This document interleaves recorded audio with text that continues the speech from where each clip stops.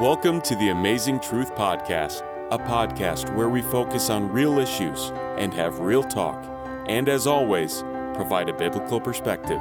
We hope that you will be blessed as you listen.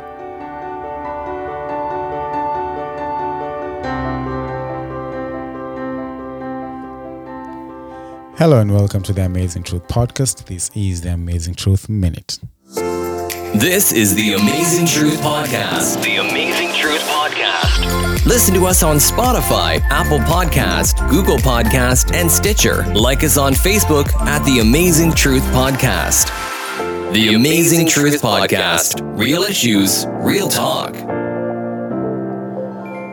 For the Truth Minute, we'll focus on Jeremiah chapter 31, verse 3.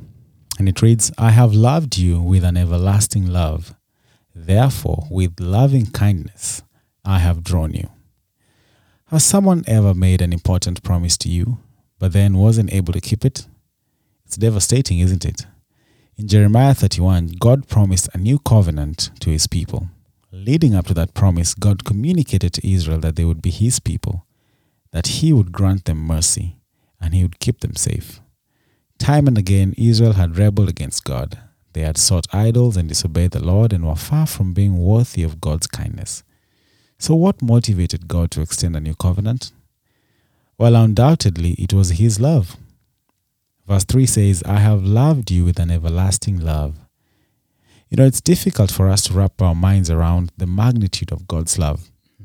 But he has a long and faithful history of demonstrating his divine love to his people. Regardless of our past, God's love remains steadfast, and he is faithful to keep his promises. And that is the Amazing Truth Minute. The Amazing Truth Podcast. Real issues, real talk. All right, Kenan. Welcome back. Thank you for that Amazing Truth Minute. Yeah. It says God's love is steadfast, because that's going to be anchor. You know, it's going to be something that's going to anchor Regardless. us. How are you doing, man? I'm doing good. I am doing wonderful. I had a good week. How about yourself, Ezra? How are you doing? You know, in the context of last week's podcast and the deep dive, I am doing well, and I mean it. Ezra, I mean would it. I'm you doing well. have said you not well if you were not well? You know, I'm getting in tune with my emotions a little bit more, because I'm finding that, you know, sometimes I wake up and I meet someone and I don't like the person or whatever happened, because I'm human, right? Right. And how you doing? I'm good. You know, you give that fake smile, and you drop someone a chance to really actually be help for you. Like, Right, for true. example, if someone asked you, "Hi," if you ask me how am I doing, and I say I'm not doing well, what would you ever ask next? Is there anything you don't talk about it? Yeah. You know, like it automatically invites you to my world. Right. Like it invites you to have a conversation with me, right? So sometimes even just a simple answer like, how are you doing, and how I respond to that can invite or close everybody out of my life, you know. So And you're in the question is, should I have? Right. It depends on what I was going through also too, right? Yeah, that's good. Yeah, so but I'm doing well. And we're I'm doing learning well. to be okay, not to be okay. Yeah, be and okay, to not to express be it. okay. Yeah. You know, one thing that I always get nervous, I don't know about you, I get nervous about being in this podcast all the time, is because there's a notion that can be created like, I'm perfect, or we know it, or we're talking about these things because we understand.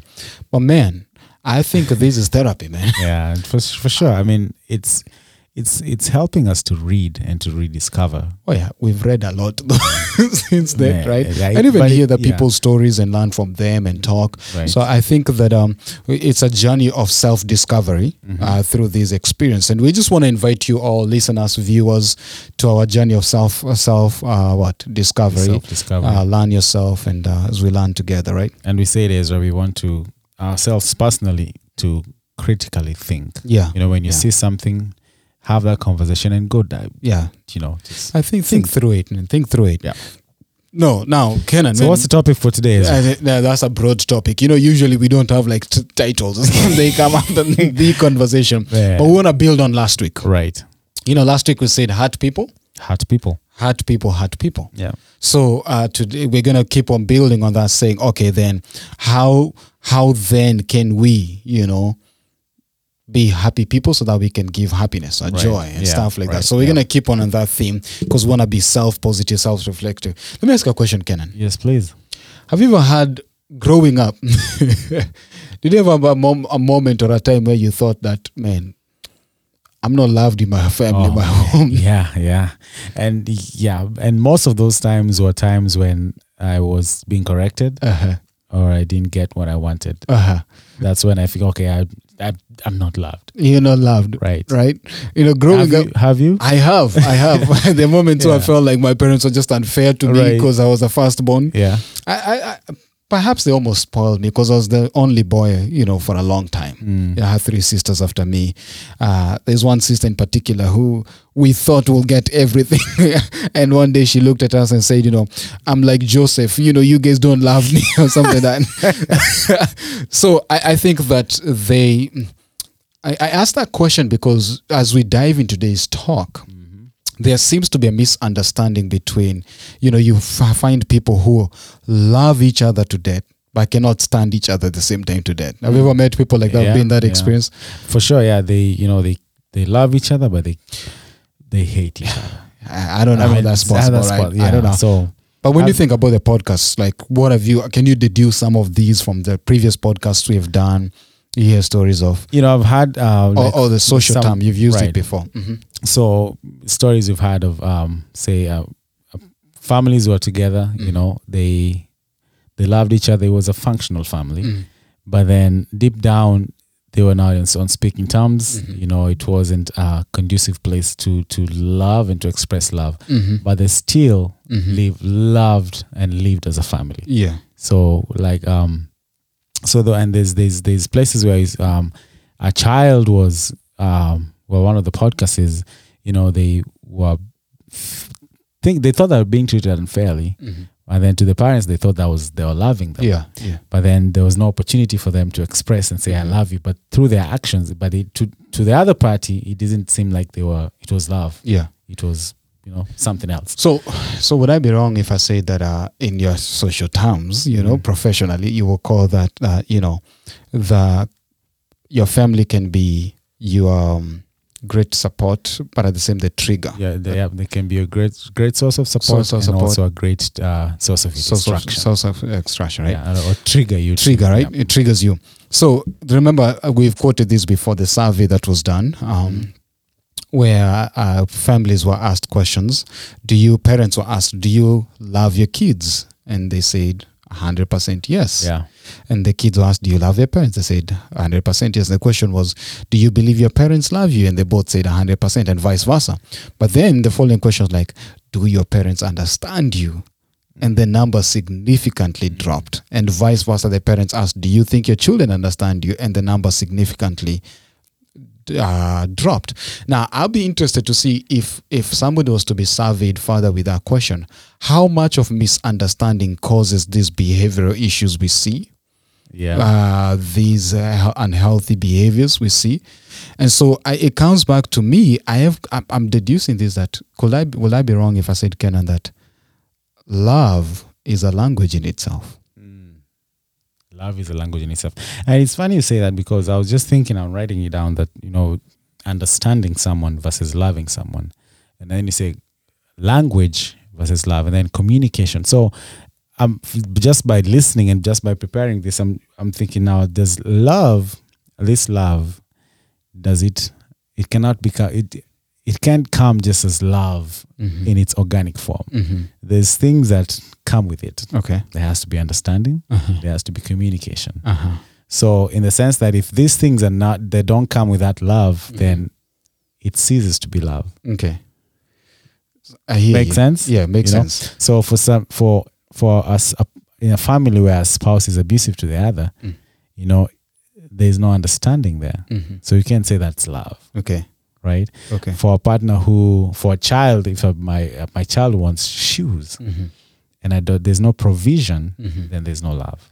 So, so love doesn't. You're getting and I don't want to say it's conditional love, but love is a package. Okay. Love is a package. Love is a package. Is it possible to be romantic but not loving? Ooh. I don't know. I honestly don't know. I don't. You know, it's interesting. I'm just thinking that because I can take you buy flowers, take you out, do this, but deep down you're still feeling empty. You're feeling still empty. feeling uncared for. Still feeling, all this. Is it possible? Yeah, because then if you buying flowers is fulfilling a need. And you're just fulfilling that need, and you're not loved, then it's not romantic. So then can we take that and say, is it possible to grow in a home where as a parent you can be fulfilling a need? I'm paying bills, I'm buying food, I am taking you to school, or a child you can say, I washed my dishes, I cleaned the house, I went to the store or to church or whatever you did. Like you're both in the family and everybody's fulfilling these things, but everybody's feeling empty. They're making a family function day to day, but you can't say there's love. There could be, but there's no, you're just fulfilling a need. You're making these wheels turn, but you don't give it the love, you don't push it. You're just making sure that the end goal is for these wheels to turn. And whatever happens with that or during that, it's not. So you can get home and say, did you go to the store? Check. Did you wash dishes? Check. Did you clean this? Check. Did you clean this? Check. Yes. You're a nice kid, right? Or you can say that. Did you pay my bills? Check. Did you do this? Check. Did you do this? Check. I love you now. I love you now. Right. So then it's like by doing these things, you're expecting the other person to naturally say, I love. But that's why I ask, is love a language? Love is a language, and there's types of love languages. There's 5 love languages, right? We have words of affirmation. Receiving gift, touch. Yep, and they can Google. They can Google the rest. The rest, Receiving, touch, words of affirmation, acts of service, empathy, something like that. So there are 5. There are 5. Clearly, you can see we got 4. If you know the fifth one, right? Throw it in there. Quality time. Yes, spending quality time, right? So you have a family of 5. One child likes quality time. The other child likes gift. Right. So you buy all of them gifts, and all of them feel loved, but this one is feeling unloved, right? But let me throw a curveball there. But the father or the parent is their love language is giving gifts. Yes. So to them, they are fulfilling. They are being loved. They are fulfilling. That's how they know how to give love. That's how they love. But then, so when you find a child does something else, like I gave you everything, right? Or when a child looks at the parents and says, I did everything you asked me to do before you went to work. Why am I going through this? So, Ezra, is there a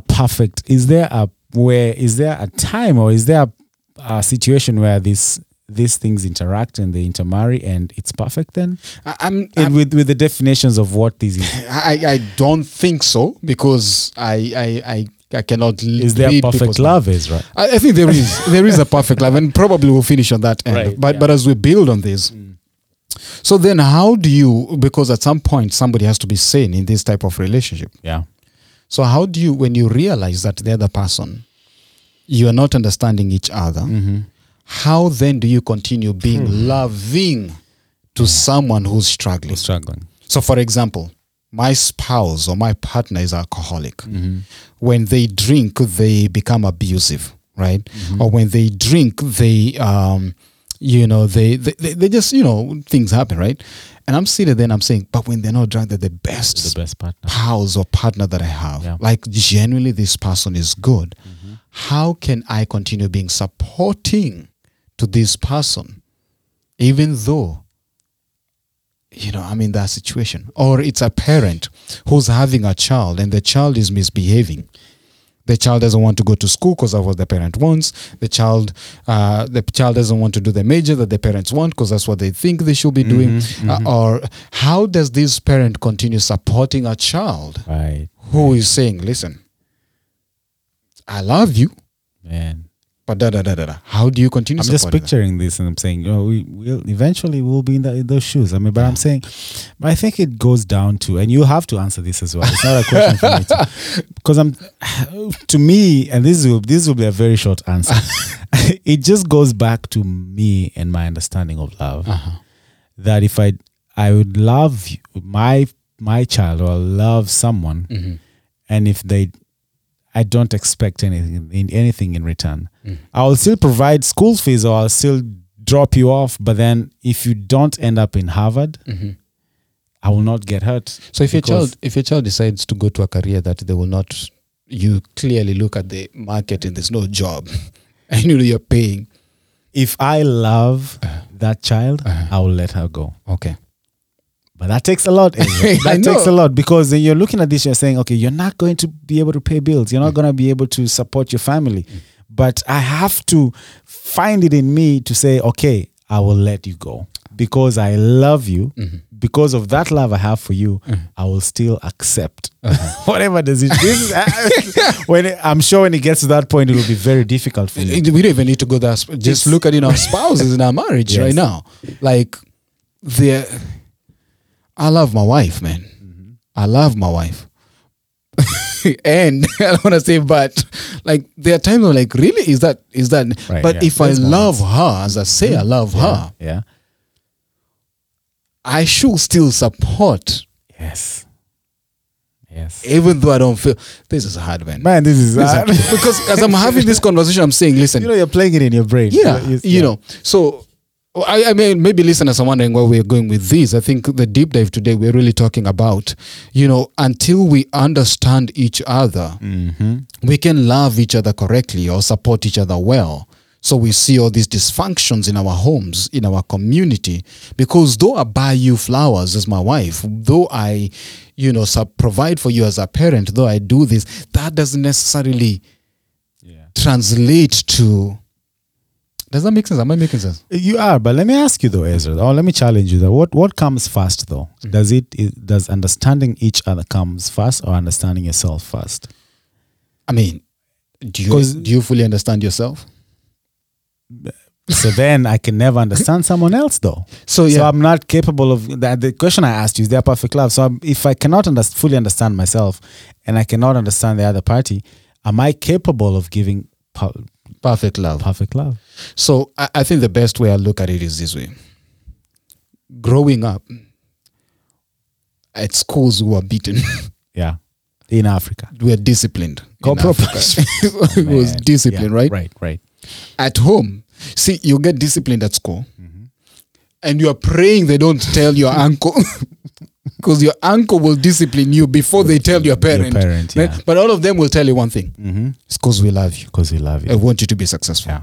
As a child, how do I rationalize that love? Correction. Is it correction? Is it love? What is it? Correction? Is it love? Yeah. So is it possible that even in the concept of are we correcting because we love, or are we correcting because are you getting my question? I get your question, and I think you're not answering this question that you're asking. Ask me the question. Right. No, I'm just saying, but I think where we go wrong, or what I've seen that goes wrong, is we want to correct our children or correct someone, our spouses or vice versa, or the whoever. children correct their parents, right? Because of something we've seen. You want to specifically correct a behavior, but then you don't want to extend or continue that love even though that behavior is not corrected. Okay. One thing. The second thing is, even we don't know how we communicate that act of correction, or that act of, we don't know how we say it. We say, okay, my child, this and that, but are we really correcting a behavior out of love, or you want to just see that behavior go away? Okay. So if I'm struggling, my wife, and if I'm struggling with alcohol, does my wife want the alcohol to go away, or does she really love me, that even if I'm in that state, she will still love me? It's not because I'm not abusing, but it's because of who I am. Still, no, this is hard because I'm not there. But it's hard. It's difficult. So when I deduce the stories that we've had in the podcast, when I deduce my story, my own journey, I just come to the conclusion that where there's no perfect love, it is possible, and very possible, to find myself in states of some level of dysfunctionality. And so everything else I do could be that cry of, I want to take my life because this is what will get your attention as my family. Right? I want to be loved so much that whatever it will take for me to get your attention, to give me that love, I will do it. Right? I want to cause alarm to a point that everybody will go and panic because of me. So is that's not healthy. But what I'm crying for really is love. But then you will start saying, we need to deal with this behavior. He's doing this and that stuff. And then now you focus in the behavior.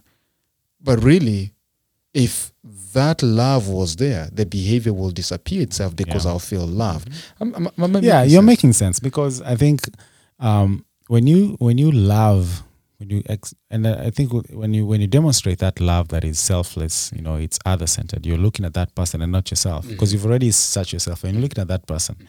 When you see that, you'll see that person as a person, and you love that person. And some people, Ezra, all they need is to hear them out, to understand them.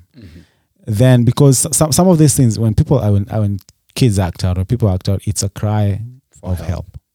So then when you address that cry of help by loving and listening to them, sometimes I'm not going to endorse this, but you go and be at that place where they are.